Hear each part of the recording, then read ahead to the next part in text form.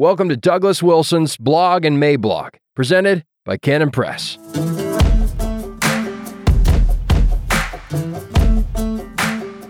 Staying Out of Cartoon World, June 1st, 2022. Dear Darla, okay, so now we are getting into some treacherous territory. This is an area fraught with peril, and one of the reasons that it's so perilous is that we all, for emotional reasons, have decided to ignore and suppress a major facet of male-female interactions. The end result is that nobody knows what is going on. Everybody's doing it, but nobody's paying attention to it. Now, assume that you have a room full of young men and young women, all unattached. It is a social event, a mixture of some kind. For the purposes of this thought experiment, let us assume that character issues are equally important to everyone. Nobody wants to marry a bum, a dirtbag, or a harlot. So the character issues are fixed. Everybody there is going to heaven when they die. Just because everyone is exhibiting godly character does not mean that any given couple would be a good match. There are all sorts of additional variables in play. You couldn't just pair everybody off randomly and have happy things result. Godly character is a necessary condition for a good marriage, but it is not a sufficient condition. What this means is that character is essential. If you don't have it, you cannot have a good marriage. But a sufficient condition is stronger than that. If you have the sufficient conditions met, you will have a good marriage. Character is necessary, but not sufficient. Now hold that thought, because I'm going to jump to Scripture for a second. But in order to make this point, I'm going to need to qualify it first. All of us are told to love our neighbor as we do ourselves, Leviticus 19:18. And we are also taught that our neighbor is whatever person happens to be in front of us at the moment, Luke 10:33. This means that husband and wife are included in the commandment to love one another, John 13:34. In addition, all of us are told to honor all men, 1 Peter 2:17. This respect, this honor that we are to render is not attached to the sex of the recipient. This means that husband and wife are included in the command to respect everyone. Everyone loves and everyone respects. This is straightforward. Husbands should, of course, love and respect their wives. Wives should, of course, respect and love their husbands. But the word order there matters. When scriptures focus on the particular duties of husbands to wives, the emphasis is on love. Husbands, love your wives, as Christ loved the church and gave himself for it, Ephesians 5:25 and 33. And when Scripture addresses wives as wives, it tells them to honor and respect their husbands, Ephesians 5:22 and 24 and 33. The central husbandly duty is to love. The central wifely duty is to respect. The New Testament nowhere commands wives to love their husbands. Now, it's certainly okay. It is not a sin to love your husband. There's one place in Titus where the older women are to teach the younger women to be husband lovers, Titus 2:4. But the word there is a compound word, philandros, which I would render as into husband and into kids, philoteknos. In a word, domestic and enjoying it. But when a wife is being encouraged to focus on her wifely responsibility, Scripture tells her to focus on respect.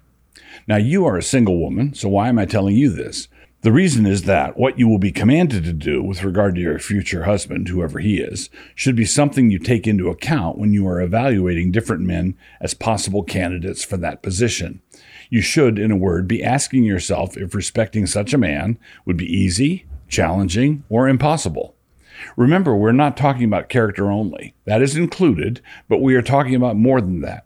A man might be a godly man and yet impossible for you to look up to. And not to put too fine a point on it, that would be a bad match. We are not Gnostics. What if you are a lot smarter than he is? You should be asking yourself if respect comes naturally, easily. If you marry such a man, there will still be times when submission is still a real challenge. So don't make it harder on yourself than it needs to be. A wise Puritan once said to the men that they must choose their love and then love their choice. It is the same for you, only different. You must choose your head and then obey your head. It is legitimate for you to go back and forth in your mind about it now because you have no covenantal obligation to this man or that man. But you ought to run thought experiments.